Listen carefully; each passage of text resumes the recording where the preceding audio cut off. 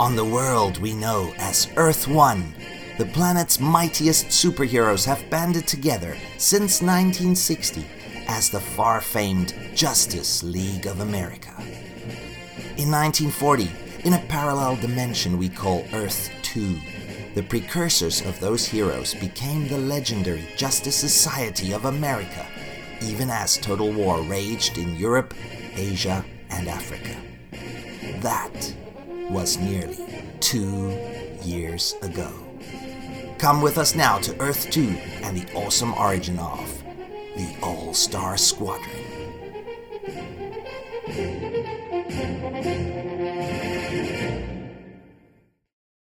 Welcome to A World on Fire, an All-Star Squadron podcast. I'm your host, Billy D, and alongside me is my co-host, Herman Lowe. How you going, buddy? Excellent, Billy. Thanks, man. I refuse to complain. We're back. Going to talk some All-Star Squadron Earth-2 action. Now we're getting into it, listeners, because this is the first issue of All-Star Squadron. And last episode, obviously, we did the preview that they had in Justice League. So, Billy, now we're getting into it. Are you as excited about this as I am? Yeah, this is the big one because, like we said last time, it was just a preview, and the team that we're going to see going forward really wasn't present yet in any really official capacity in that preview, but they do come together in this one. So yeah, really pumped for this one. Really looking forward to it. This was always the book that I always, looked forward to from the minute we said we were going to be doing this series. So yeah, really excited. That's right. And, we're faced with a bit of a conundrum here, right, Billy? Because actually issue 2 features abbreviated origins for most of the All-Star Squadron members featured within the first 5 issues of this storyline, this very first initial storyline featuring a time-traveling villain, whom we'll also get to. We briefly mentioned him in the past.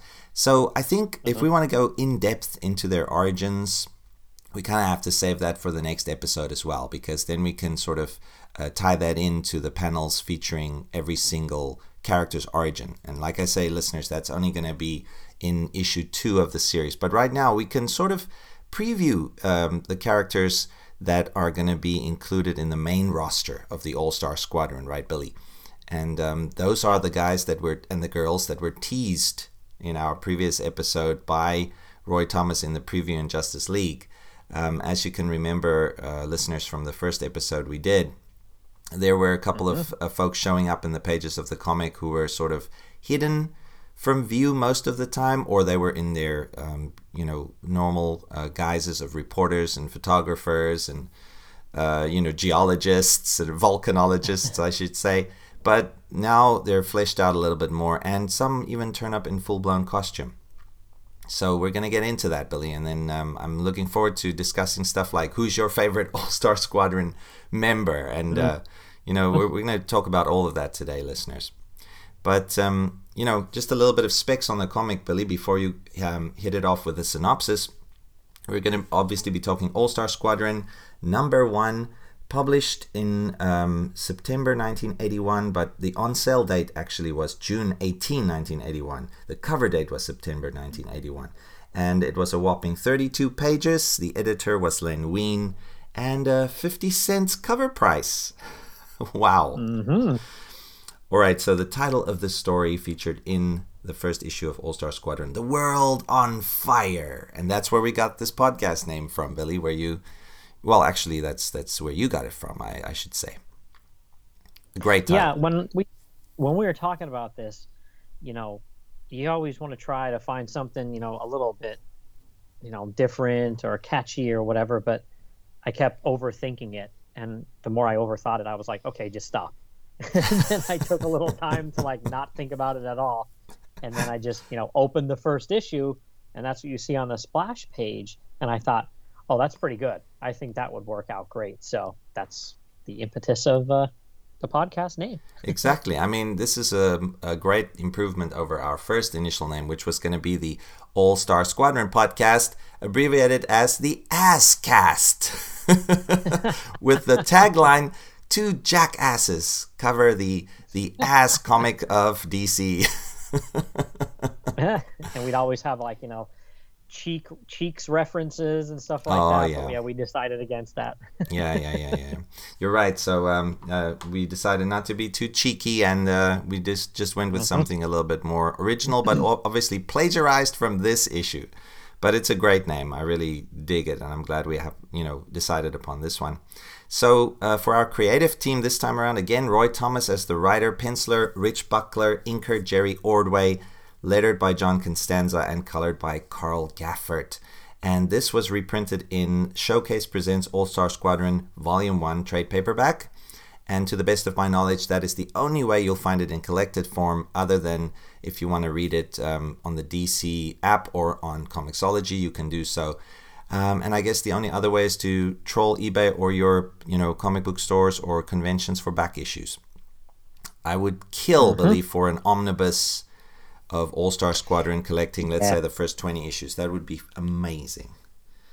Yeah, there's been a lot of clamoring for that with, some of the talk on Twitter that you and I have been having with some people about the show and the title and their love for it. And a couple of people have mentioned that, like, okay, DC, how about an omnibus? You figure they could probably squeeze it in 2 volumes.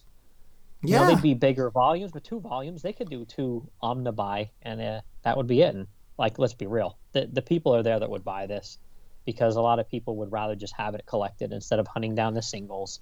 So, $100 a pop. DC, come on, make some money. I prefer 3 omnibuy, but if they could squeeze it into 2, I mean, I'd take what I can get. I just hate reading these really huge omnibus editions. Believe the ones that exceed 1,000 or 1,100 pages. It's just ridiculous. I mean, Grant Morrison's new X-Men omnibus would be a good example of that. It's so unwieldy and difficult to read, and I don't want to complain. I like these omnibuy that are like 800 pages, like the Shang-Chi Master of Kung Fu omnibuses, or I mean, some DC omnibuy are also good. The Justice League International one comes to mind, but I would prefer they do this in 3 omnibuy so that it would be easier to read. And obviously then they could put a lot of extras in there too. Otherwise they would have to cram like 30 plus issues into each omnibus if there's only going to be 2, So, but we'll see. I'm hoping we get something. I mean, if they can do a Who's Who omnibus, for God's sake, which is apparently coming, they could definitely do a couple of All-Star Squadron ones. Anyway, yeah, for real. Yeah, enough complaining. Let's talk about the positive things. All right, so when we left it off the last time, right, listeners, we talked about the lead up to the US's eventual involvement in World War II. Which we're also going to be discussing later, the historical aspects of the US and Japan's animosity towards each other.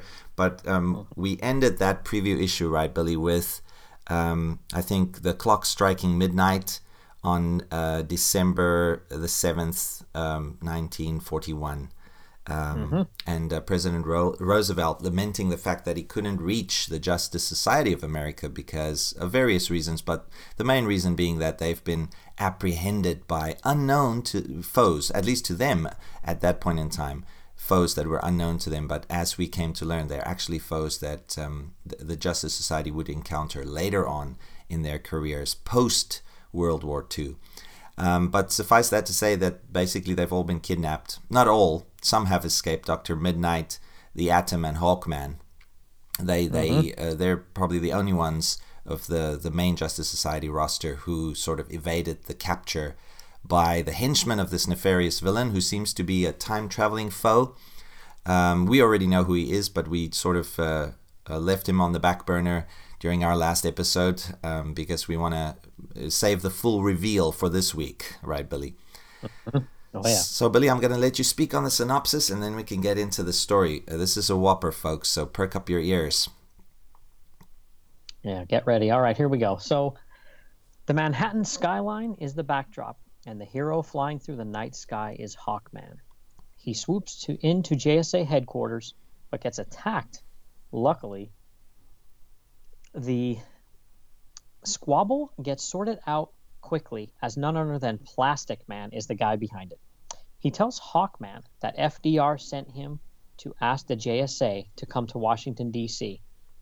The two heroes then depart, but get accosted by King Bee and his drones.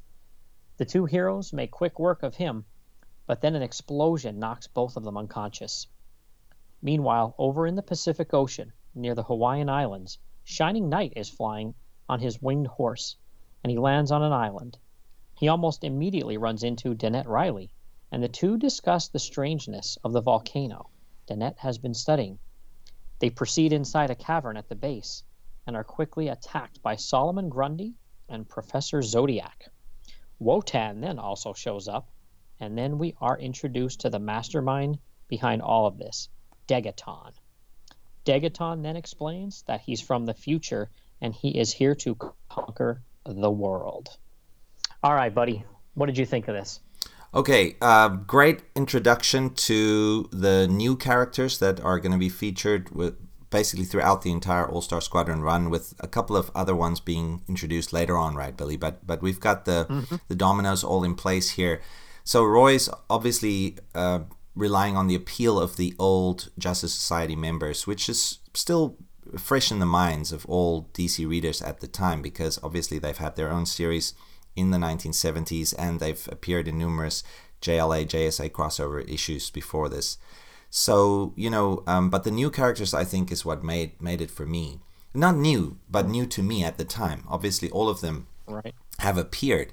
So before we get into the story, I want to ask you, okay, we've got our favorites, and I'm going to, just let the listeners know their names. This is the initial roster of quote-unquote new characters. They were obviously not created by Roy Thomas. They had various creators during the golden age of comics, but Roy sort of brought them to the forefront here. Guys like Johnny Quick, Liberty Bell, Robot Man, and then you had the Shining Knight, who's going to be playing a prominent role, and Phantom Lady, she's in there, briefly. So. I wanted to ask you, later on we'll be introduced to others too, folks like Commander Steel, Amazing Man, and then there's going to be a couple. But I wanted to ask you, Billy, since you've been reading All-Star Squadron for a while now, researching and stuff, and who's your favorite member? This has been something on my mind. Yeah, so for me, it's Robot Man.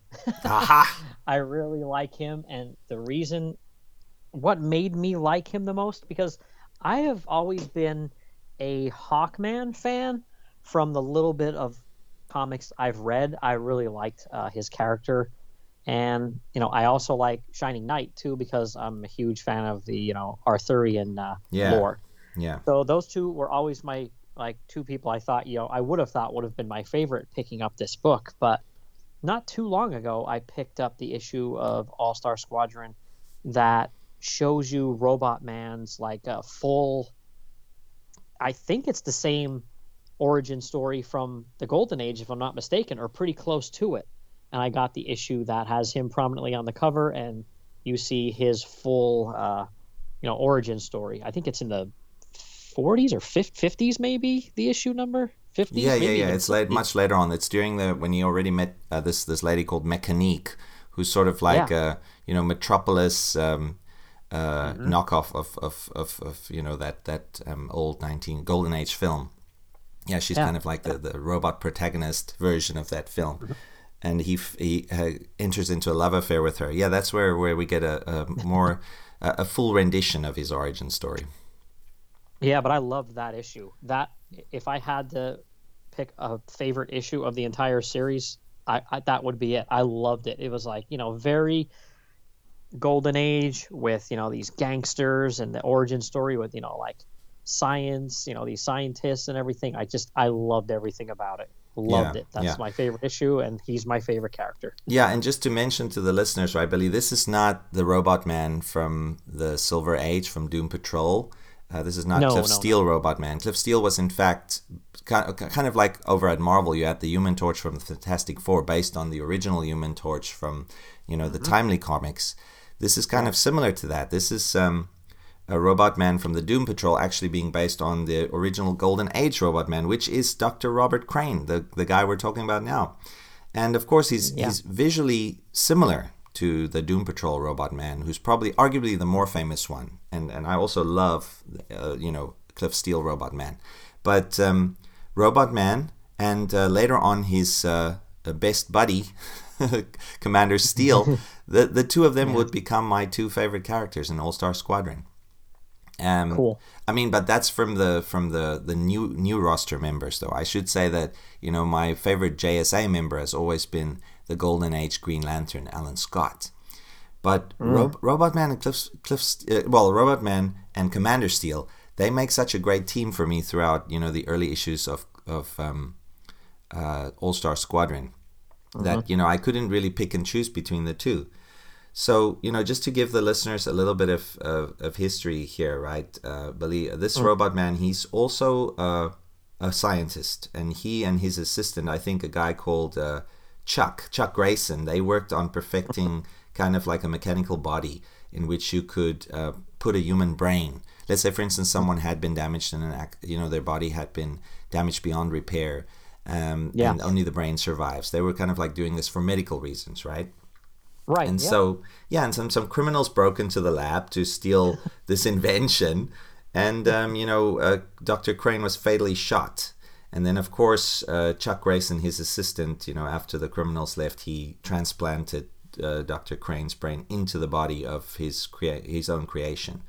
And Robot Man's great, man. He's bringing a much-needed technological side to the JSA, I think, to the All-Star Squadron, I should say. I mean, this is not the Justice Society of America. This is actually going to be a greater organization incorporating the Justice Society of America, right, Billy? And, in fact, the Seven Soldiers of Victory.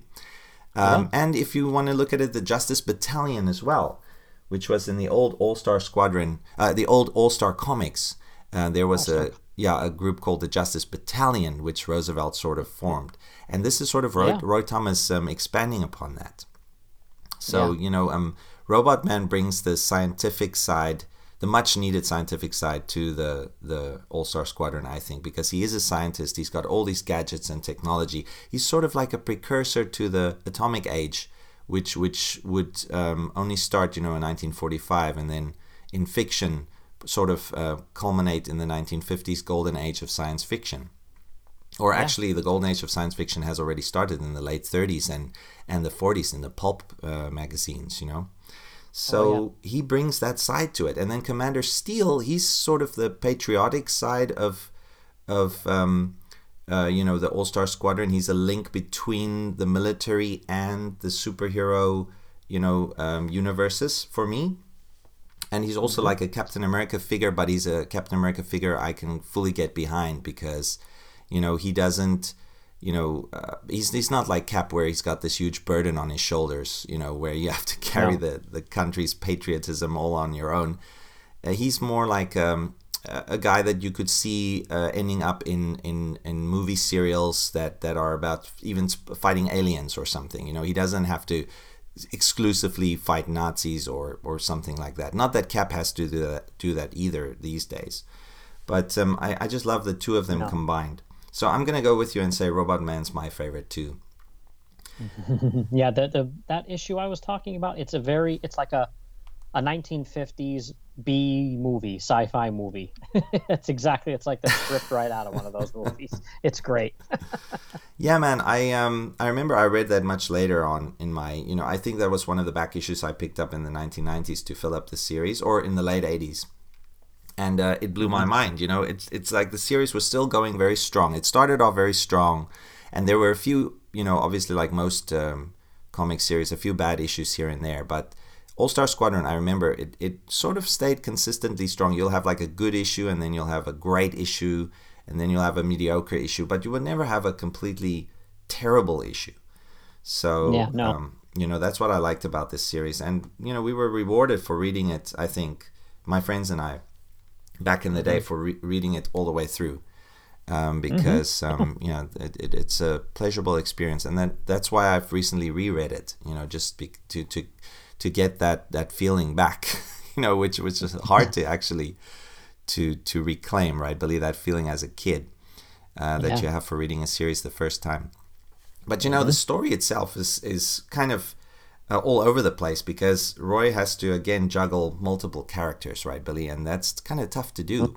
What do you think about that aspect of this tale? It's basically like little vignettes, almost like the preview was, of characters.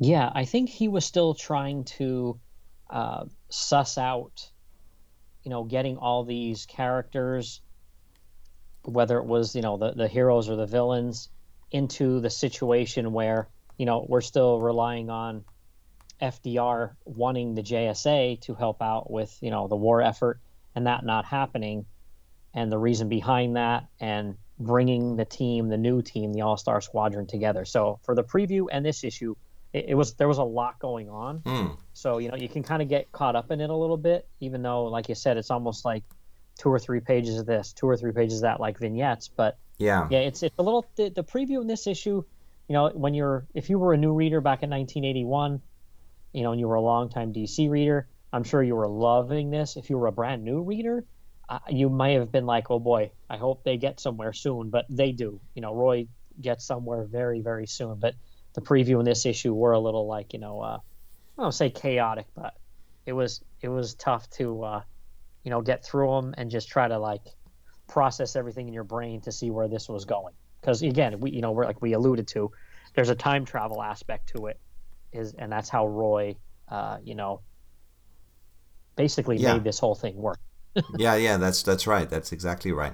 And Roy sort of, I like what he did. He brought some of the villains that in the All-Star Comics timeline from the 1940s, the villains the Justice Society would face after the war was done. He brought them into the past in order to sort of surprise the Justice Society, because that immediately gives the villains an advantage, because they've fought these members before, but the Justice Society though has never fought them before. So per Degaton, who orchestrated this, he knew that, and that's why the Justice Society, even the folks like the Spectre and Dr. Fate, were surprised and could be captured, even though that is still a little bit unrealistic for me, like we discussed in the previous episode. Still, it happened, and I can see Roy's reasoning behind it. It sort of makes a logical sense, right, Billy, behind it.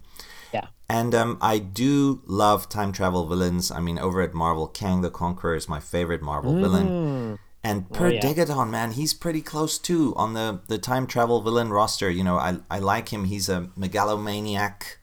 He's worse than Hitler. He even says he's worse than Hitler, so don't just take his word for it. And, he's got this plan to conquer not just the world, but all of time as well. But his initial plan was to change historical events in order to do that. And he would have had to take the Justice Society out in order to do that. And he picked a good time for that too, Billy, because the whole world is engaged in a war. So he could sort of pick off the whoever's left. So and of course it makes sense taking out the big hitters first, which is the Justice Society. Although Degaton didn't really plan on the rest of America's mystery men stepping up to the bat, right? Because that's in fact what turns the tables on him. Now, Billy, before we get into the main bulk of the story here, I just want to mention that Roy sort of had these separate events with 3 or more characters in each little, like he cut the story into chapters, even though it isn't even, it's not, formally saying chapter 1, chapter 2, chapter 3. But the first quote unquote chapter would be Hawkman arriving at the Justice Society headquarters, because he's just been attacked along with Dr. Midnight and the Atom by the Jekyll and Hyde guy, the monster, right? So he wants to check in on the rest of the JSA, but he finds it deserted, and Plastic Man's there.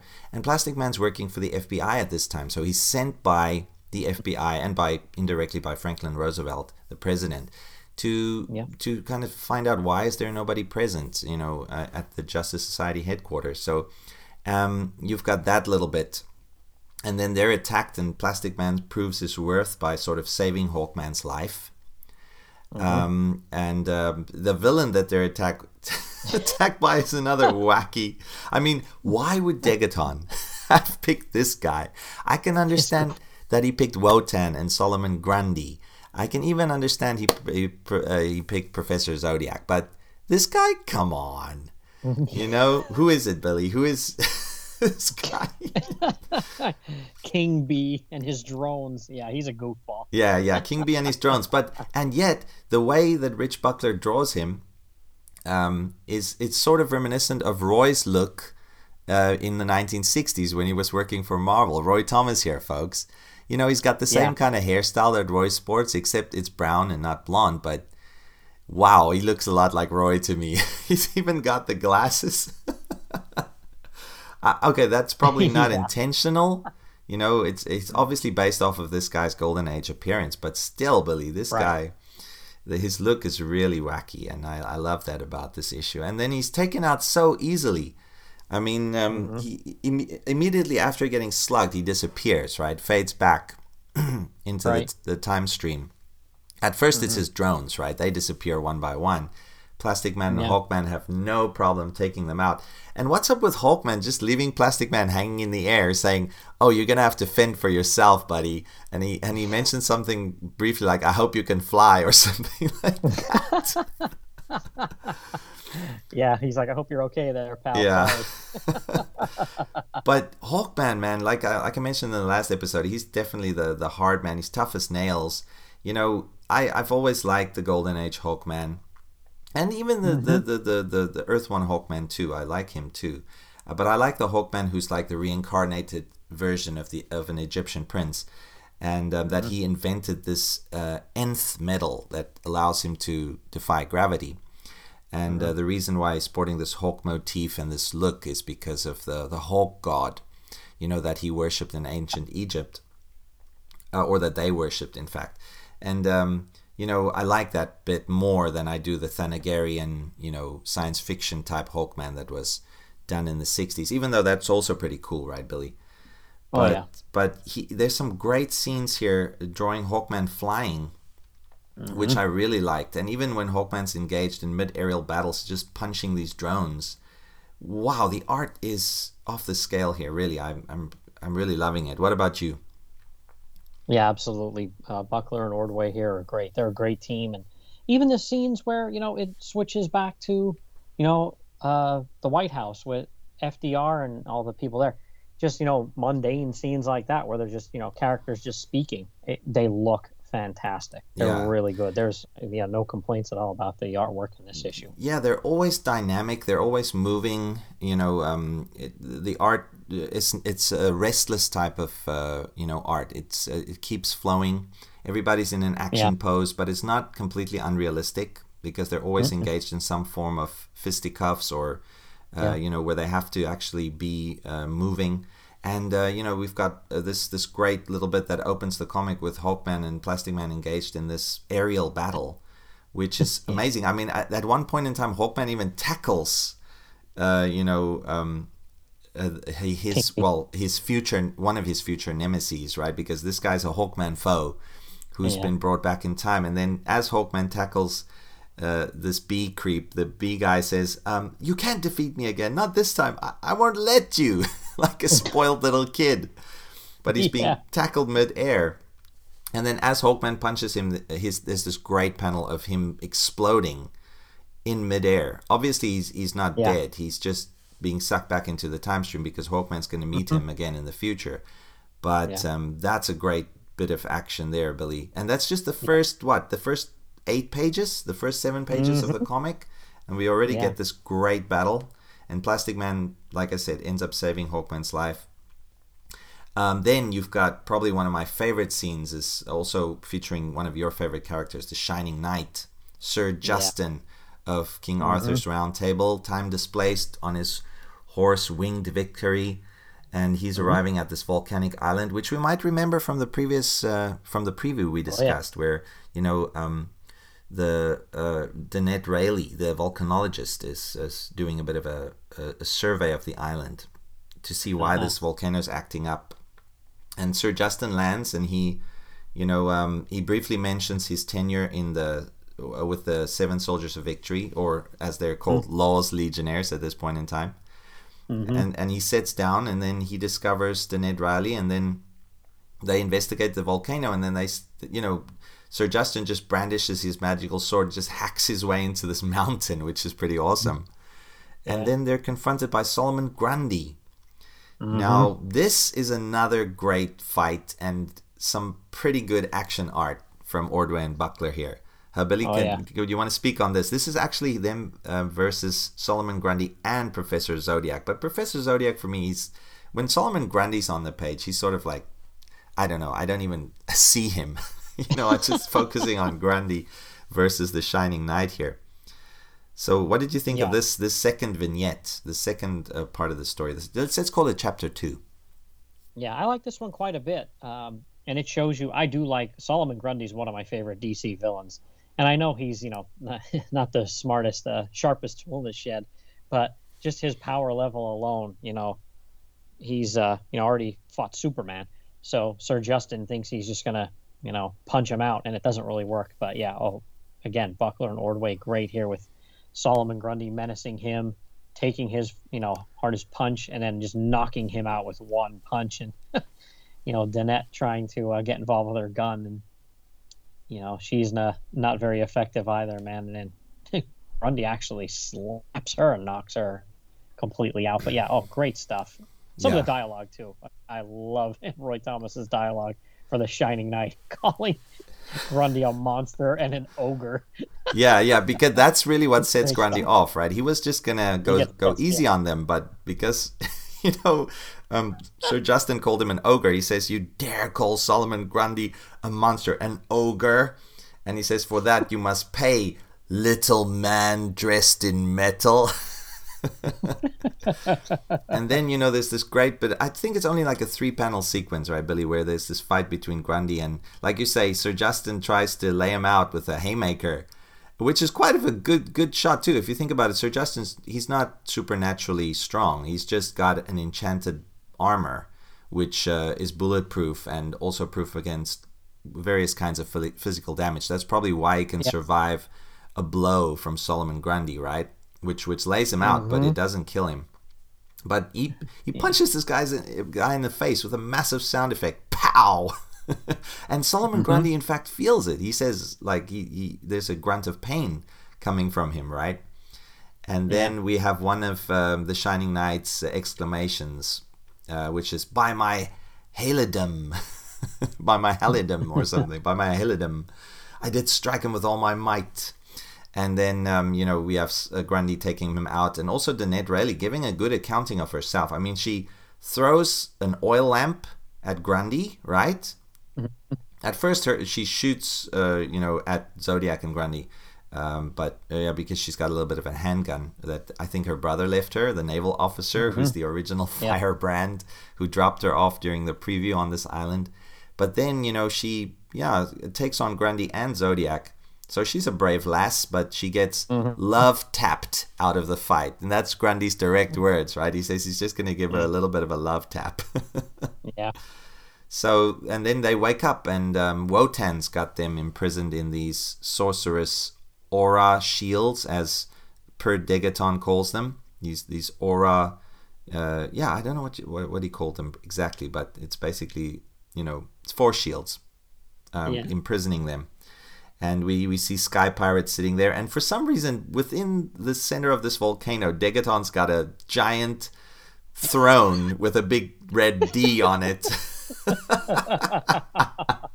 Every good despot has to have a throne and some kind of name or symbol or something on it. Yeah, exactly. And, he even gets into it with Wotan a little bit, because Wotan's sort of not a guy who takes orders from others. Wotan's arguably the most powerful of all of these guys gathered. And then Degaton says, Are you really the most powerful, Wotan? I think not. And Wotan doesn't say anything about it or do anything about it, so... Exactly. And then Degaton, reveals that, he's actually from the year 1947.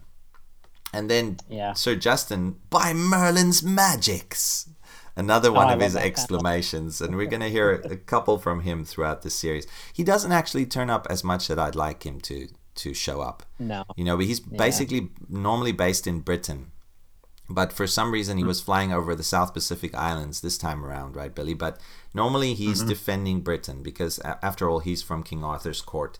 And we'll see him whenever the All-Star Squadron heads over to Britain. Yeah. But this is just the second vignette, right, Billy? Then after the reveal of Degaton being a villain from the future, we cut to Pearl Harbor itself, where now it seems that Danette Reilly's brother, he's docked. He's finally, being the captain of a ship, he's arrived at Pearl Harbor, and he's being taken to the airfield by his old sidekick, Slugger, right? And when he used to be Firebrand fighting criminals in his superhero guise, Slugger used to be his sidekick. Yeah. And they're taken to the airfield, and that's unfortunately just before 8 a.m. on the morning of December the 7th, 1941, when we know what's going to happen. What is happening, in fact, right now, is the Japanese attack on Pearl Harbor. Yeah. And they're attacking the airfield, and that's exactly where Slugger and the captain are, at this moment, and the aircrafts are destroyed. Their jeep is blown to bits, and then as they run across this airfield, Slugger is wounded, but Japanese Zero strafes the airfield with bullets, and then, it seems that Rod Riley is mortally wounded by, the fire from the Zero. Killed, yeah. Well, he's going to be in a coma for a while, but according to this page, this is the end. So of course, Danette's brother taken out very early in this conflict, and that's a bit of a sad bit for me, because you know how that's going to impact Danette Riley, who's going to be a big player in the All-Star Squadron later on. And Billy, that ends the third chapter, which is a very important chapter, because this is the first time. Obviously, this is the start of the war for America. And this is when they've actually portrayed the Pearl Harbor attack. Now, they won't be showing too much of it after this, but it's actually just one single or 2 pages actually devoted to the attack. Yeah. So now we cut back to the States, where the rest of America is still blissfully ignorant. There's an American football game happening, and for some bizarre reason, this might not be bizarre. I mean, we might get comments on email saying, "Why do you say this is bizarre?" But Dr. Midnight and the Atom, they've just been attacked by the Jekyll and Hyde guy, the Monster, and said farewell to Hawkman. Now they're at a American football game in full costume. Watching American football. Yeah. Oh, what do you think about this scene? This is great. Yeah. You've used the term before when we've talked on other shows about things that are a little bizarre happening, incongruous, and that's kind of how I feel about this scene here too. It's just like, what? And then something happening in the game, and Adam jumping up, yay team. Dr. Midnight's like, Adam, please, you're attracting attention. And I thought, you're attracting attention like everybody around you wouldn't recognize you in these costumes. Yeah. I think this is Roy Thomas bringing humor into the strip. I think this was all intentional. This was, intended to provoke, because if you think about it, a lot of these superheroes, they did show up to support, various sporting events. I mean, at least based off of the covers of the Golden Age comics, right? You'd see superheroes at sporting events for, especially if the sporting event was sort of benefiting charity or for some reason, which we had in the preview too, with Wonder Woman, Green Lantern, and the Flash being engaged in a race for charity. But in this case, it's really strange, because there's no ostensible a reason other than the fact that they enjoy football, that they have to be there. But then why not go in their civilian guises? The costumes are what makes it really kind of bizarre. Exactly. Other than that, it's like you said, okay, everybody, they weren't aware yet, what was going on in Pearl Harbor, and there wasn't really anything else going on. They had just beaten the crap out of a couple of villains that tried to attack them, and then they disappeared. So it's business as usual. But being in there. Costumes is a little bizarre. And that's not where the bizarreness ends, listeners, because at the football match they spot a G-man that Dr. Midnight seems to know called Ed, and they see that he's looking anxious and he's leaving the stadium while the game's still going on, and they follow him purely based off of that reason. They say, "Hey Ed, what's going on?" And they say, "Oh, I'm receiving a call. I've just been called away because I'm receiving a call on a 3-way hookup to Hawaii." And then Dr. Midnight and the Atom are present when this G-Man Ed gets the call from Hawaii saying that the base at the Pearl Harbor is under attack. And then the Atom slams his fist into his palm and says, "Damn those scheming." So he obviously wants to say the Japanese. And, that's where the Justice Society, when they learn about the war, the first time. This is the Atom and Dr. Midnight. And then, it's weird because they're trying to leave the stadium, and there's like a steel door that bars their way, right, Billy? For some weird reason. Now, this is probably just an emergency exit, but it's made of steel. And the Atom's trying to open it, but he can't. So he sort of like rushes at it and bashes it with his shoulder, but he can't break it open. And then what happens? Okay, this is the introduction of your favorite character here, which is brilliant, by the way. We can't get out. And then this figure in a suit and a fedora says, but I can. And they're like, who in the blazes are you? And then he rips off his disguise, and it's like, I'm Robot Man. And holy cats! Holy cats! And Roy did a good job, I'll tell you what, of putting things in here, because again, it's being written in 1981 and published, but this is really supposed to be happening in the Golden Age. So he really did a good job of trying to use a lot of the language you would have heard back then. You're not going to hear anybody saying "holy cats" in 1981, but I bet you probably did back in the 1940s. So it's funny, but it's good. I like it. Yeah, no, that's true. And the Atom even references, like, when Robot Man, tells him he's a robot, the Atom says, don't give us any of that Carol Capek stuff. So he's referencing, this is a dated reference, obviously, but he's referencing a playwright, I think it was a Czech writer, who coined the term robot. So robot. Obviously this, Dr. Crane introducing himself as Robot Man, the Atom's like not having it. He's like, this must be some kind of a trick. This must just be like a sideshow attraction or something. This cannot be real. But then, the Atom is soon proven wrong in a very funny way when Robot Man just bashes open the steel door and at super speed picks up Atom and Dr. Midnight, puts them on his shoulders and runs with them through DC to the White House, leaping over cars and stuff. And the Atom just like, he's sitting there and he's saying, oh, it's a good thing my mask covers my whole face, Doc, so nobody can see me blushing. So he's become a believer. He's become a believer in science fiction within the space of 5 minutes.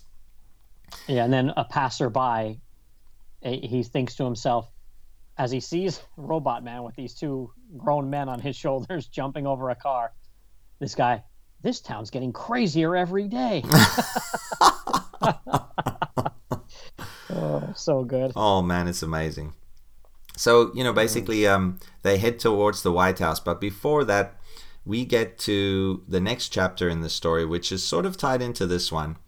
But this is already set in and around the White House, right outside the White House, in fact, where the cameraman that we met, or the photographer that we met in the preview, Johnny Chambers, he's running towards the White House because he knows something's up. He knows there's been an event, and he's heading towards the White House, probably waiting for a press briefing or something to say that what's been happening. And because everybody's been expecting the war at this point in time, right, Billy? There's been negotiations with Japan, and we'll get into that during our segment where we talk about the historical aspects of why the attack happened on Pearl Harbor. But everybody knew that some form of attack was coming. They just didn't know it was going to be at Pearl Harbor. They thought it was going to be at the American interests in probably the Philippines or somewhere in Asia. They just weren't expecting this. So all the reporters and photographers and everybody, all the news agencies were on standby. So they were always hanging around the White House waiting for some news. So this makes sense. Johnny Chambers being this ace photographer, he runs into a war correspondent, Libby Lawrence, who's also famous, even more famous than he himself. And she is also there. She wants to find out what's been happening, and they sort of decide to not team up. I mean, they this is the first time they've met, and they've got this kind of tension between them, the sexual tension a little bit already. But both comment on what a looker the other is and that kind of thing. And then they head off into the White House with the caveat that each of them will, if they get the chance, upstage the other, or if possible. And then Johnny has this brief memory of reading about something that he heard about Libby Lawrence, which is that she was actually, since she's a war correspondent, she was there in Poland when the Nazis attacked in 1939, and then in 1940 when Dunkirk happened, she swam all the way from France across the English Channel all by her lonesome towards England to escape the German advance. So she's pretty tough. Not many people could swim the English Channel, back then. I mean, you'd have to be like the best swimmer in the world to be able to do that under the right conditions. So there's something about her that's, she's not a normal girl. And then, of course, he admires her, but he's also like, her rival at the same time. And then they're interrupted by Robot Man and Dr. Midnight and the Atom literally just jumping over the White House fence. And the soldier just says, that's fine. You reporters can't come in, but they're JSA. They can come in anytime they want.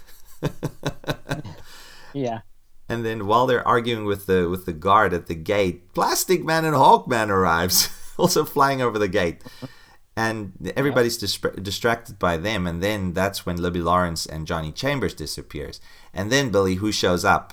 I mean, obviously, in their superhero guises. Liberty Bell and Johnny Quick. So, you listeners, you'd be idiots if you don't know who they were in real life. We just mentioned them. Johnny Chambers, his alter ego, his superhero moniker. Johnny Quick, also super fast, arguably, possibly not as fast as the Flash, but close. And Liberty Bell. She's got, not really powers, but I'd say she's on par with let's say, for instance, someone like Captain America, where she's a patriotic superhero. Yeah. Tied to the Liberty Bell in, where is it? The Liberty Bell, Billy? Philadelphia. Philadelphia, right? Yeah. Sorry, I should have known that, but I forgot. I feel like she is. Yeah, she's almost like a female Captain America. Like she's, like you said, on par with him. Yeah, like human peak athleticism and stuff like that. Yeah. Yeah, and later on she would develop powers of her own, but right now the only thing that she does have that could compete with Cap's super soldier formula is sort of, she has adrenal powers. Her adrenaline is triggered whenever the Liberty Bell is rung in Philadelphia, like you say. So basically, that gives her superhuman, well, not superhuman, but like you say, Olympic level speed and strength. And she's also a mean hand-to-hand combatant. She's really good. Yeah. She's got some martial arts skill. I don't know if it's self-developed or if it's savate or judo or any of those that were popular at the time back then, but she can hold her own against multiple, let's say, for instance, Japanese soldiers or German soldiers easily. And then Johnny Quick is in possession of a formula gifted to him by his university professor or college professor, which allows him, every time he says the formula, it gives him super speed. And it wears off after a while. But this just does not make him a carbon copy of the Flash, right, Billy? He's got other powers like that the Flash does not necessarily have. Like he could sort of fly a little, Later on, he would develop his flying power a little bit better. But he could, even in these early issues, he could sort of like use his momentum to fly a little bit. But basically, his main power is super speed. So Johnny Quick, Liberty Bell, they show up along with Plastic Man, Dr. Midnight, Hawkman, Robot Man, and the Atom, and they're at the White House. And this is exactly what FDR was waiting for, right, Billy? He wanted the JSA. He got the JSA, but he also got a couple of extras that he wasn't planning on. Yeah. So then, Billy, he lets them in on his plan. And what exactly is his plan? Like his idea, FDR's idea behind the All-Star Squadron? Well, like you said, he's kind of trying to get, he really wanted the JSA, but like you said, now he's got them and some more people here. So he's kind of like, he wants to, he wants to have them be like, the protectors of North America, basically, but then, also overseas eventually, but just not right away. He wants them to, be able to stop any threats that come to America for sure.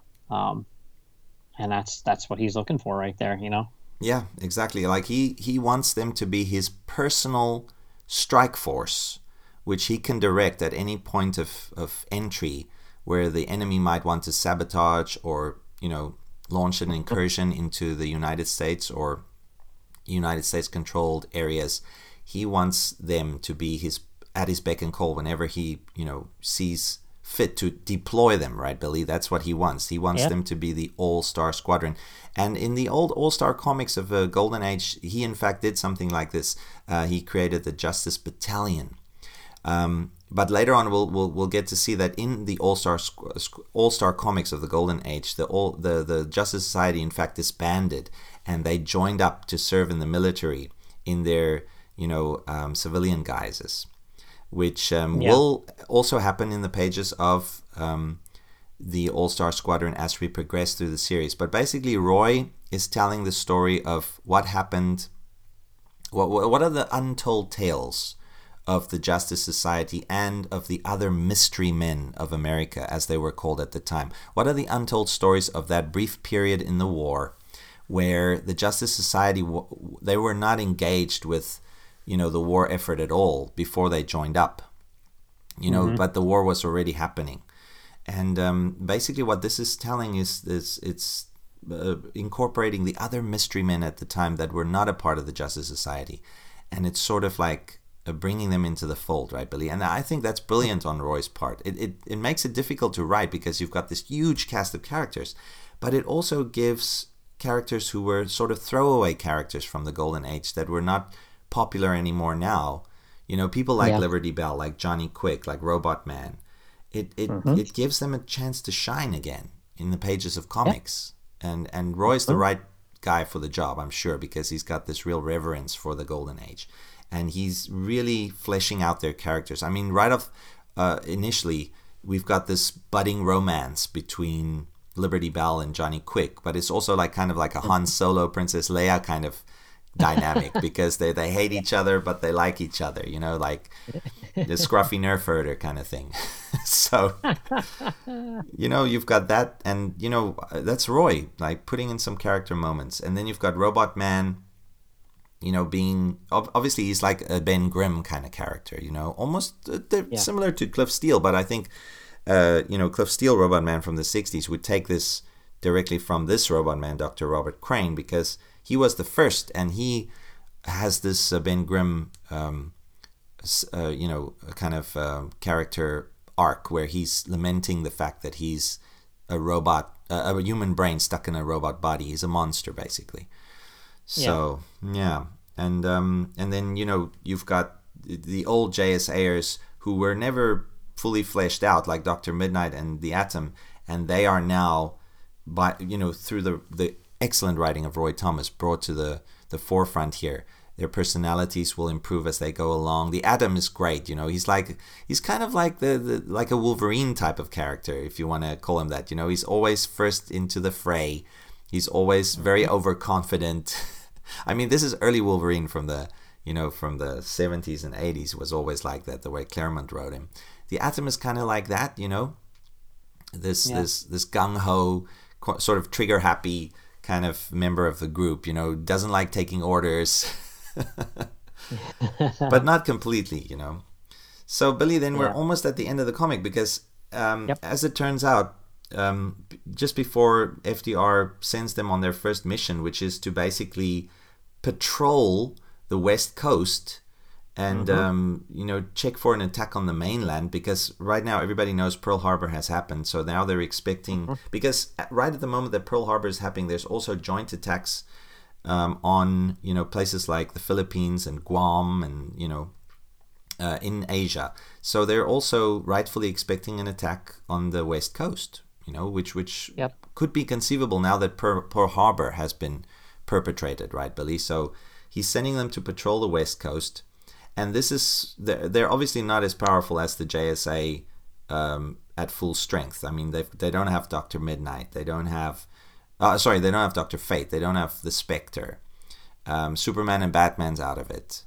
They were honorary members of the JSA. Wonder Woman's out of it too, yeah. So, but, this makes sense that, you can deploy these guys immediately to the Pacific.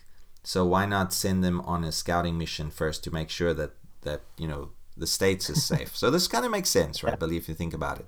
And it's Yeah. fortuitous because as we see what's happening on the West Coast, Billy, on the final page of this comic, what do we see happening? Yeah, we see Degaton in a submarine, and he is heading to San Francisco, and he's got Firebrand and Shining Knight there with him, and he says that he's going to, conquer the entire planet, but he's going to start by hitting the American mainland here on the West Coast because nobody's there. He thinks they're going to be unawares, but like you said, the All-Star Squadron's heading there too. So big showdown there. Yeah. Coming So up. so now, Billy, just correct me if I've got this wrong, but the reason for Degaton perpetrating this attack now on the West Coast is he has planes, aquaplanes, which can launch from a submarine. They can literally take off by launching like torpedoes out of this futuristic submarine piloted by him, and then they're launched out of the water, and immediately they're airborne, and they're all disguised as Japanese Zeros. So maybe I'm wrong here, but his plan seems to be, obviously he wants to change past events so that it would turn out favorably for him so that he could conquer the world in the future. He wants to sort of, for some strange reason, hurt the US more so that they're weaker, so that it wouldn't, in fact, later on be able to fully enter into World War II, so that he might then take control of, the chaos. Because as we do know, in fact, historically, we obviously know that what's going to happen, the attack on Pearl Harbor just basically awoke a sleeping giant. And the U.S. immediately mobilized their vast industrial capacity to then create, dozens and dozens of aircraft carriers and battleships and aircraft and, that were later superior to Japanese, at least in terms of technology. In the very first stages of World War II, obviously the Japanese were technologically actually ahead of many of the U.S., especially their torpedo bombers and their Zeros, they were superior to anything the U.S. had to offer. But then the U.S. soon caught up and overtook them. So maybe Degaton's plan here is to cripple the U.S. thoroughly, which the attack on Pearl Harbor did not seem to completely do. And that would destabilize the U.S. so that they would not be able to win the war. And then he could then co-opt the fascist governments, or the people like Hitler and Mussolini and eventually Japan. And then I don't know. That seems to be his plan, but it's a little bit of a vague plan. But we don't know exactly what's going to happen. Because he knows more about the future than we do. But the JSA and the All-Star Squadron, they're already heading him off before he can fully implement this plan. But yeah, it's just by sheer luck that this happened, because like I say, he did not foresee the entry of the mystery men who are not registered members of the JSA. And those are the very mystery men that FDR are now sending as the All-Star Squadron on their first mission to the West Coast. And that's where Degaton's attack is happening. So we're going to see a full-blown confrontation there, right, Billy? Oh, yeah. And I mean, it shows the All-Star Squadron, in this dramatic pose, running towards, probably to get on an airplane to go to the West Coast because they can't fly. Well, Hawkman can, but he's the only one. And then you have them, all shouting something, and Dr. Midnight, next stop, the West Coast. And my favorite, the Atom. If I catch any saboteurs, they're going to need new jawbones. And Johnny Quick, I'm with you there, Mighty Might. And then, you've got this, final page, which is absolutely great, where Sir Justin and Danette Rayleigh are held captive below the submarine, and Degaton gloating over them, and then Sir Justin saying, "You'll not succeed in your deviltry, varlet." I love it. Yeah, and so, lots of these great Sir Justinisms gonna come, and also we've got great quotes from the Atom. He's always one for quoting. And then, that's how the comic ends, with Degaton screaming at Sir Justin saying, I'm a foe who's already conquered time, and I mean to conquer the planet as well. So it's kind of the opposite of Kang the Conqueror, right, Billy? He's already conquered his planet in the 40th century, but now he wants to conquer all time. Degadon saying he's already conquered time. He just needs to conquer the planet. And then next, Degadon clashes with the newly formed All-Star Squadron in the Battle of San Francisco. So that's going to be a doozy. And then starting with that issue, we'll have a string of Joe Kubert covers. Oh my gosh! Oh yeah, love yeah, amazing issue. The cover to issue 2 features the JSA on an airplane on a Japanese Zero, which in fact we now know to be one of Degadon's futuristic airplanes disguised as a Japanese Zero. But it's a great shot of Kubert. It's him doing war, but also superheroes, and when he combines the two, it's magic. So yeah, we're going to get some great covers.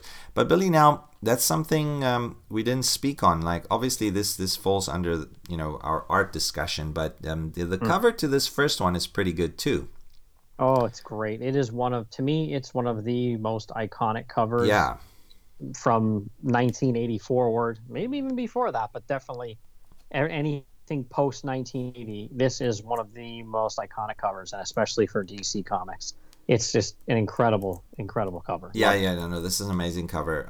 If we can describe it to the listeners, I'm sure they all know this already. This is basically the three members of the JSA who weren't captured: Hawkman, the Atom, and Dr. Midnight, looking over photographs on their meeting in their meeting hall, on spread out on the table of possible members of the All-Star Squadron and of current members of the Justice Society. And so we've got guys like the Vigilante, we've got the Crimson Avenger, we've got Captain Triumph, Tarantula, and then we've got the heavy hitter: Superman, Dr. Fate, Green Lantern, Spectre, Wonder Woman, and it's a great cover. There's even some mock-ups of heroes on the walls, right? The Shining Knights there in the back, Wildcat, Johnny Quick, Star Spangled Kid, and Stripesy. Everybody's there, really. And this is one of those classic get the team together issues that I love. That the Avengers were good at them. The Justice League, later on in the 80s, they were good at those, let's get the team together stuff. Now, this is before that even. But even then, it's like an exciting way to start a comic. Who's going to be in this team? It's not just going to be the old JSA. There's going to be new members, even though they were also old Golden Age characters. Exciting times. The pictures on the table do give you, it doesn't just give away who all is going to be on the team. It's a good mix of, like you said, old JSAers and some newer characters too. And it's pretty mysterious. You don't know from the cover who's going to be on the team, who's not going to be on the team. You're still very, very intrigued by what's on the cover because you don't know. Yeah, that's right. Yeah. So very good though, Buckler, man. Oof, crazy good. Just like it says on the cover, the answer will astound you. Who will be the heroes of the All-Star Squadron?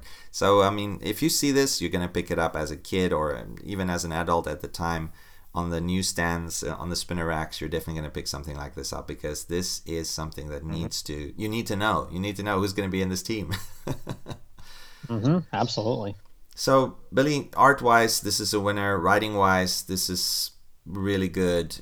Great dialogue from Roy.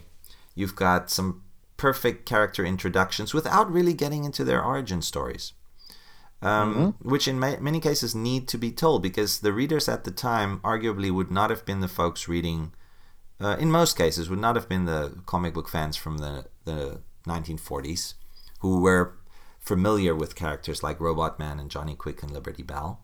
It would be people who, I'd say most of the readers, maybe 80 or 90% of the readers who picked up this issue would be new to these characters, like Johnny Quick and Liberty Bell.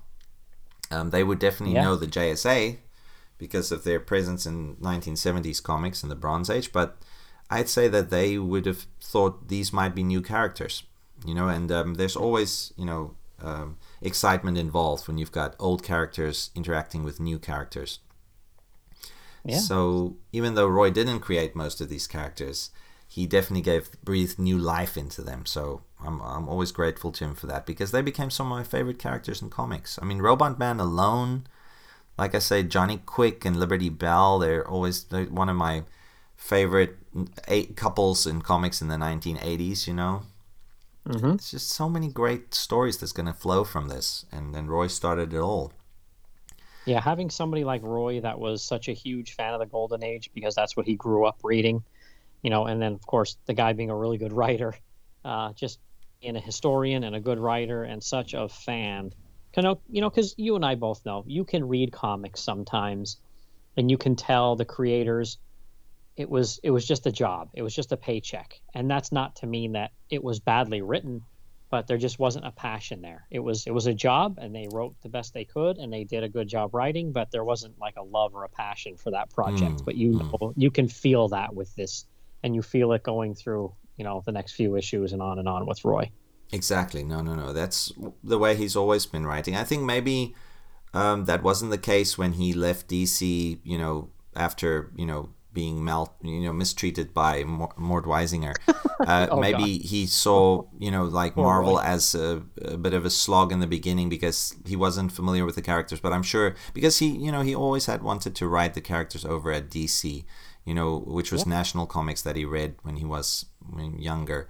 And Boy. then that dream was destroyed by an asshole basically, A jerk, yeah. treating him Pretty like, much, yeah. yeah, bullying him basically. So Yeah. but he did wonderful things at Marvel, amazing things, and then he went back to DC, and then he fulfilled his dream Hmm. many times over, I'd say, Oh yeah. with everything he gave us. So I'm so glad that it turned out the way it did. I mean, it could have turned out many different ways. Might also have been great, but I wouldn't change. I wouldn't be per Degaton and go back in time and change any of those historical events, if you know what I mean. I'd No. keep it Yeah, just no. just the way it happened. So, Yeah. Billy, man, that leads us over to our historical side of what occurred, right? Hmm. Um, which I'm gonna helm. Now, I want you to chime in here. Of of course, everything's set against the backdrop of war, in the All Star Squadron. But the All Star Squadron would not always engage in direct confrontation with the Japanese army or with the Germans. They would fight German supervillains, Japanese supervillains, and every now and then, of course, they would encounter, a slew Soldiers. of soldiers. Yeah, maybe some Japanese forces that they would then quickly take out. But that was never the main event, if you know what I mean. The Japanese No.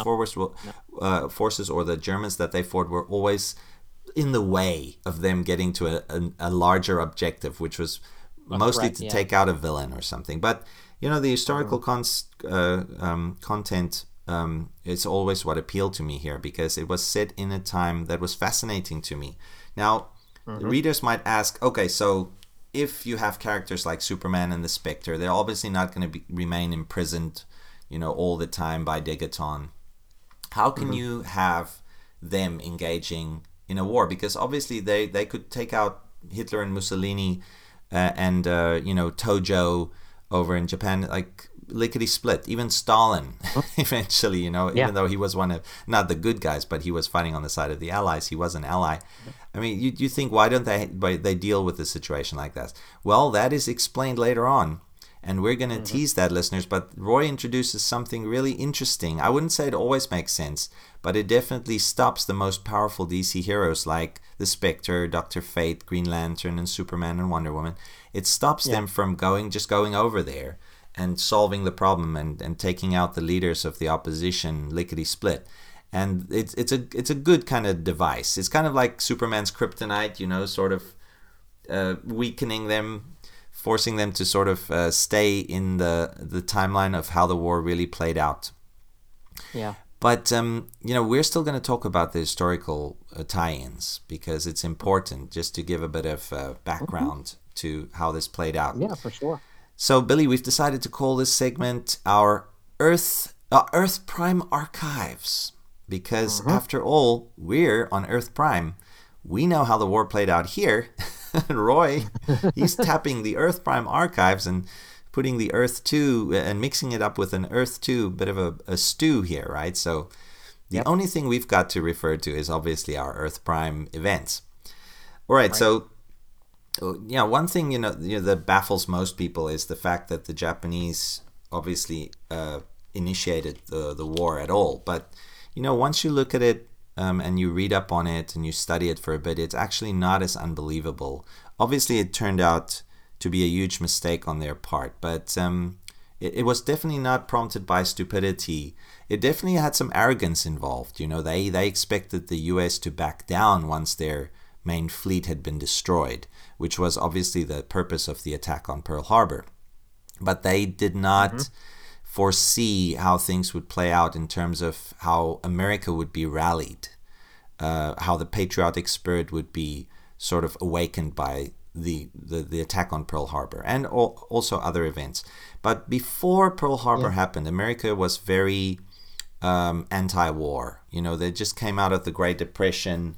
FDR had been elected for an unprecedented third term, the only president ever to serve that long in American history, and he had been elected in, I think, 1932 to combat the Great Depression. So he had already been serving 2 terms, and then 1940, right, Billy, was an election year. So he was elected again, but he ran off of the platform of his main message being, I'm not going to send your boys into any foreign war. And his opponent ran on the same kind of platform, so that's the funny part of this.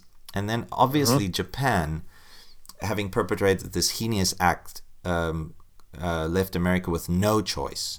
They had to enter the war because you can't have your entire fleet destroyed. Well, it wasn't the entire fleet. Luckily, the aircraft carriers were all, at sea at the time. So if the aircraft carriers had been destroyed, along with the battleships on Battleship Row in Pearl Harbor, that would have been a disaster of terrible proportions. But luckily for the Americans, they were not. And the Japanese were very disappointed that they, in fact, did not sink those aircraft carriers, because they were at the forefront of military strategy at the time, where they realized, the Japanese I'm talking about here, that aircraft carriers were going to carry this war.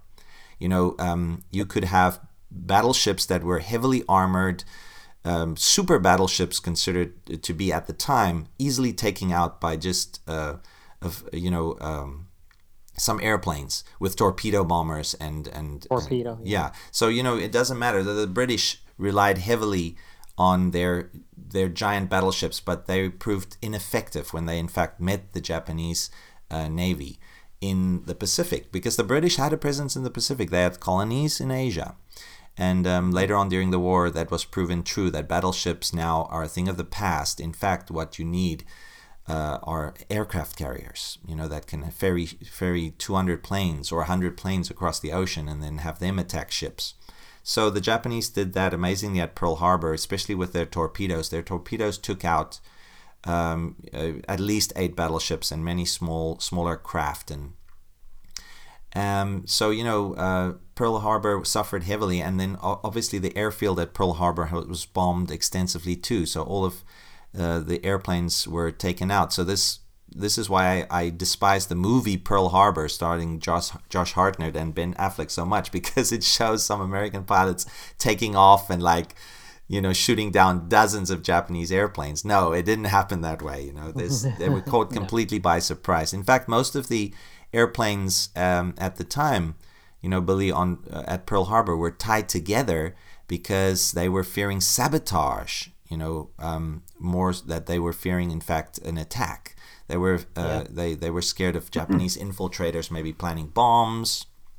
I mean, Hawaii did have a large Japanese population, although they were all Americans and they were patriots.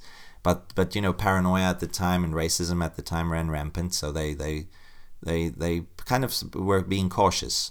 And because of the planes being tied together and all moved together on the runway, it made it hard to take off. So they were all bombed and destroyed.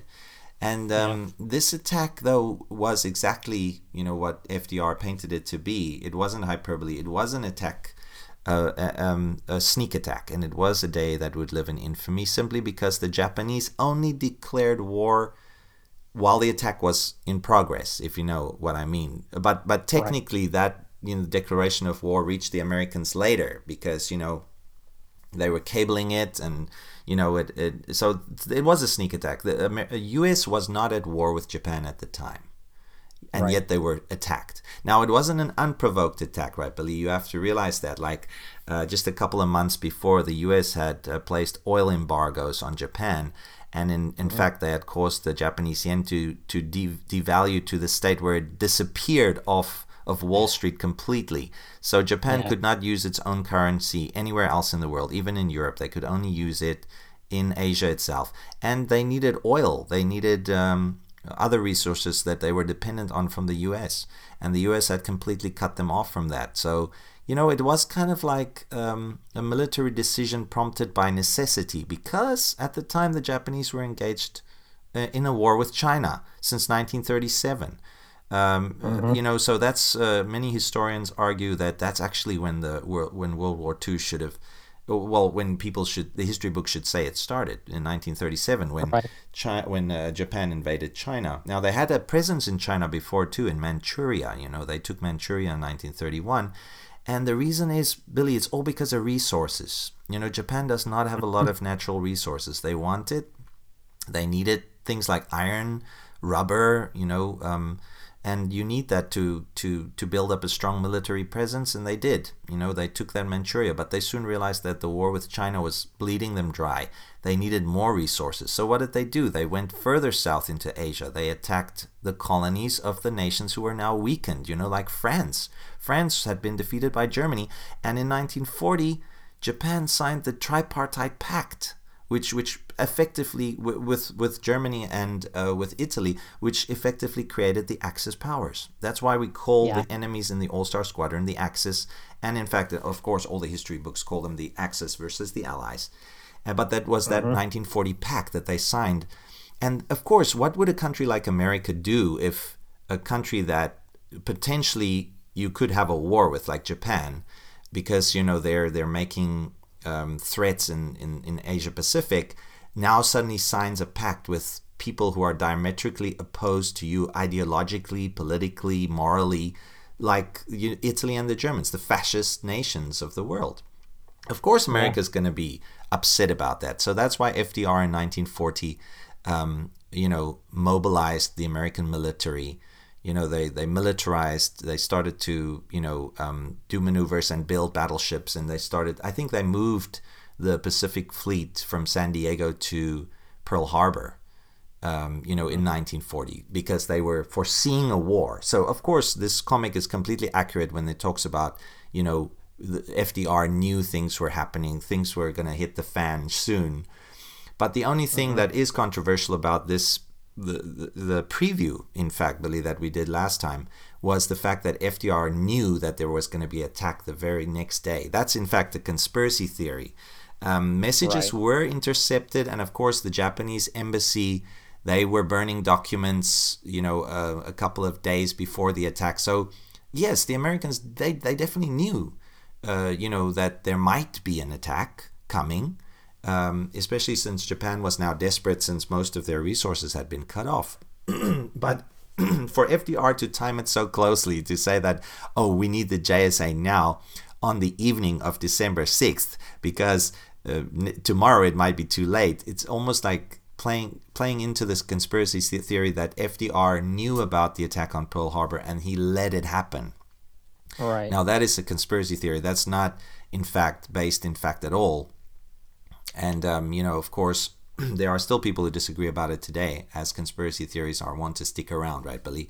But he definitely did not know that there was going to be an attack on Pearl Harbor. That was a surprise to everyone.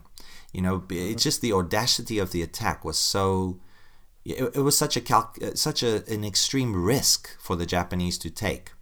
But it played out in their favor, And the reason for that is just, Billy, is the Japanese really did not have any other choice. With their yen devalued, they had no way of continuing the war in China. So they went into French Indochina. And, like places like Indonesia and Malaysia, which did have oil, which did have rubber and everything they needed.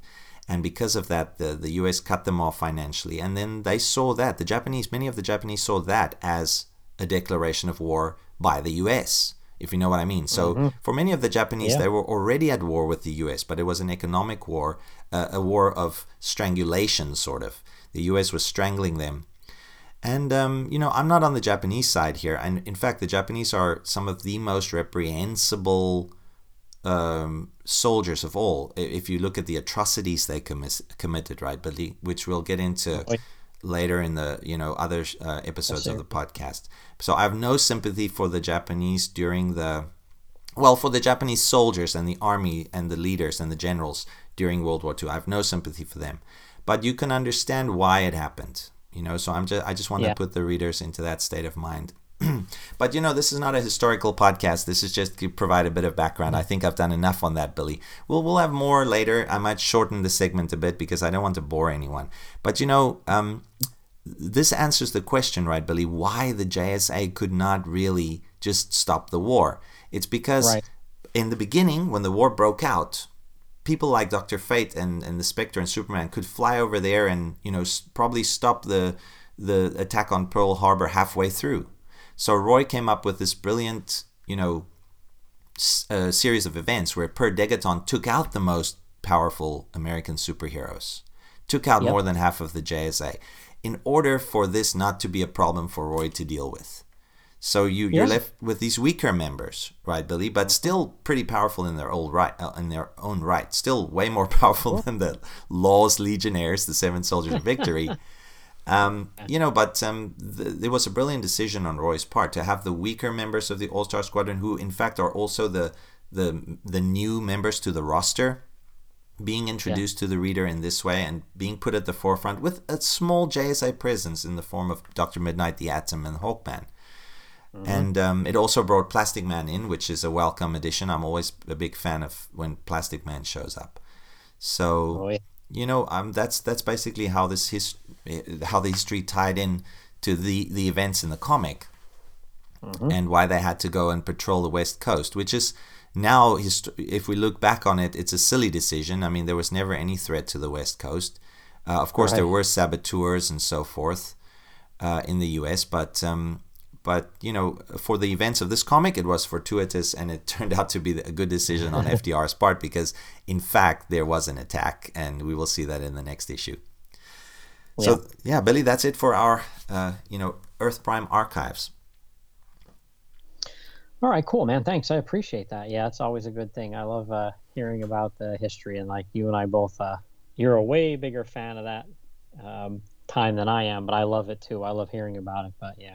You're definitely steeped in it compared to me, but I'm here for the education on it too. Love it. Thanks a lot. So, all right, man, we got a ton of feedback from our first, episode and then our promo.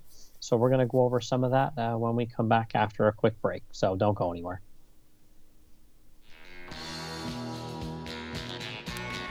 You're listening to Prairie Justice, a Greg Sanders Vigilante podcast. Is an exploration of the DC Comics character, the first superhero to use the name of the Vigilante. First published in Action Comics 42 in September 1941, amid comics' golden age and carried as a continuous feature. During those years, the Vigilante was also a member of the Seven Soldiers of Victory and was one of the first DC heroes to appear on the cinema screen in his own serial. Reappearing in the Bronze Age, the Vigilante had a 1970s renaissance throughout the DC universe. Greg Saunders, the Prairie Troubadour, leads a double life as a modern country and western musician, while also delivering justice throughout North America as a masked crime fighter, using the tactics and weapons of his rural Wyoming upbringing. With his friends Billy Gunn and Stuff Leong, many a nefarious scheme was foiled with 6 guns, ingenuity, a motorcycle, and a twirling lariat. Howdy, I'm Ranger Gord. Help me follow the trail of the Vigilante on Podbean, Apple Podcasts, and Google Play. Okay, everybody, we're back with some feedback. And just to give you a heads up, we got a ton of feedback. So, with this first full-on episode and issue going a little bit longer, we're going to cover half of the feedback in this show and then the other half in the next. And then, just keep going with everything that we get from there on. Hopefully we can just always, from then on do everything as it comes in. But, thanks for all the awesome feedback from everybody. We're going to be reading 2 emails here, and then we're going to save 2 for next time from Gord and John. But this week we're going to do 2. And the first one is from Craig McDonald. And he was the first one to email us right out of the gate, like literally, within a day or 2 of our first episode here coming out. And he says, hey guys, listened to the first episode on Spotify and loved it. Had no idea about the preview when the JLA even existed, which, I'm right there with you, buddy. I didn't either until I started researching this for the show. But he said his own introduction to the All-Star Squadron was issue 54, so a little bit later on in the series, the latter third. He said during the original Crisis, on Infinite Earths. It was a comic that introduced me to the Golden Age Flash and Green Lantern, which he loved. And they were new characters to him also, like Amazing Man and the Tarantula. And he said he thinks his dad bought it off the spinner rack at a local convenience store for him. And then he said he's found a handful of other issues in back issue bins over the years, including the first issue. And he's one of the people hoping DC will collect it in an omnibus or a series of trades at some point to go that route instead of hunting down all the singles. So, he really enjoyed the first episode, and we thank Craig for chiming in. Yeah, thanks, Greg, man. Yeah, appreciate it, bud. Yeah, so that was really cool. But and then the second one I got that we're going to talk about here was from Thomas Aitken. He said he wanted to say congratulations on the podcast debut. So thank you for that, Thomas. We appreciate it. He said it was a lot of fun and that All-Star Squadron is one of his all-time favorites. And he fell in love with the JSA characters in the JLA team-ups they did. I think those were in the Bronze Age, weren't they, Herman? Yeah, no, they were. Well, some even happened as early as the Silver Age. The Silver Age too, yeah. But I think the later ones that he might have read, obviously Bronze Age. That's how we read them too, right, Billy? The Bronze Age ones. Mm-hmm. Yeah. It was an annual thing, yeah. Yeah. I think they did them like once a year, right? Yeah, once a year, yeah. And then they would normally show up in, obviously, the Justice League issues. And then that's how I read them. I read, the first crossover I read was between, I can't even remember. That was like mid Bronze Age or maybe like mid 70s. But I'm not sure, how we all got onto the, the fact that the JLA used to team up with the JSA. But it's like an ubiquitous concept for me. It was always there, right, Billy? I always knew about it. Yeah. I just don't know exactly what was my first exposure to it. Yeah, and he also goes on to say he's a big fan of, Roy Thomas's work as well. And then that he's a fellow podcaster. He is the guy that heads up the Doctor Who podcast called Gallifrey's Most Wanted, but his original thought was to do a JSA or All-Star Squadron podcast. So he's glad we took up the challenge and said, keep up the great work. So thank you, Thomas, and we appreciate your input. Thanks, Thomas. And on a side note, Billy, I'm trying to get into Doctor Who now because I feel like that part of my sci-fi education is woefully underrepresented in all the podcasts I do. So I'm going to get into Doctor Who, and this podcast is going to help me. So I'm going to start listening to Gallifrey's Most Wanted and getting into some Doctor Who. I was a fan. When I watched the show as a kid, it was on PBS, the public broadcasting channel, and it was the version with Tom Baker. That's who the Doctor was. Right. I first saw that show, and then we, you and I know him. He was in an Amicus horror movie. Yes. So there's another little tie in there. Little inroads for us. Yeah. So I haven't seen any of the newer versions, but I've seen some of the older ones. But I haven't seen any of the newer versions. But man, some of the people online they rave about Doctor Who. And then I had two more quick shout outs. One is just in general, and we'll get more specific as things go on here, but just in general, all of our friends on Twitter and some new friends too that have followed the All-Star Squadron Twitter account I started. Outpouring of support from everybody there, so we really love that. Herman and I have talked about before, we have a nice little group of friends on Twitter that really are very supportive of what he and I do, and we want to thank those people too. And then definitely a special shout out to Laurel, her and her compatriots over at the Batgirl Huntress podcast. They definitely gave us a shout out and played our promo on their special New Year's Eve episode where they did I think it was a top 9. So between the 3 hosts, they each did a top 3 of JSAers if they wanted to build their best perfect JSA team on that episode. They gave us a shout out and played our promo. So thank you much much thanks there, Laurel and company. Yeah, thanks a lot, guys. We appreciate it. And yeah, that's another good podcast, listeners. If none of you have sampled the Batgirl Hunters podcast, very engaging.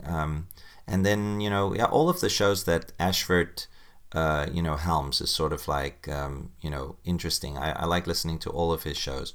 And Laurel's a part of most of them, either as a guest or as a regular co-host. So, yeah, thanks for that, guys. We really appreciate it. Yeah, thanks again. Yeah, really love the support. You guys are the greatest. All right, Herman. So I guess that's another one in the can here. So we're going to do our little sign off here. If anybody wants to, get in contact with us, where can they find you?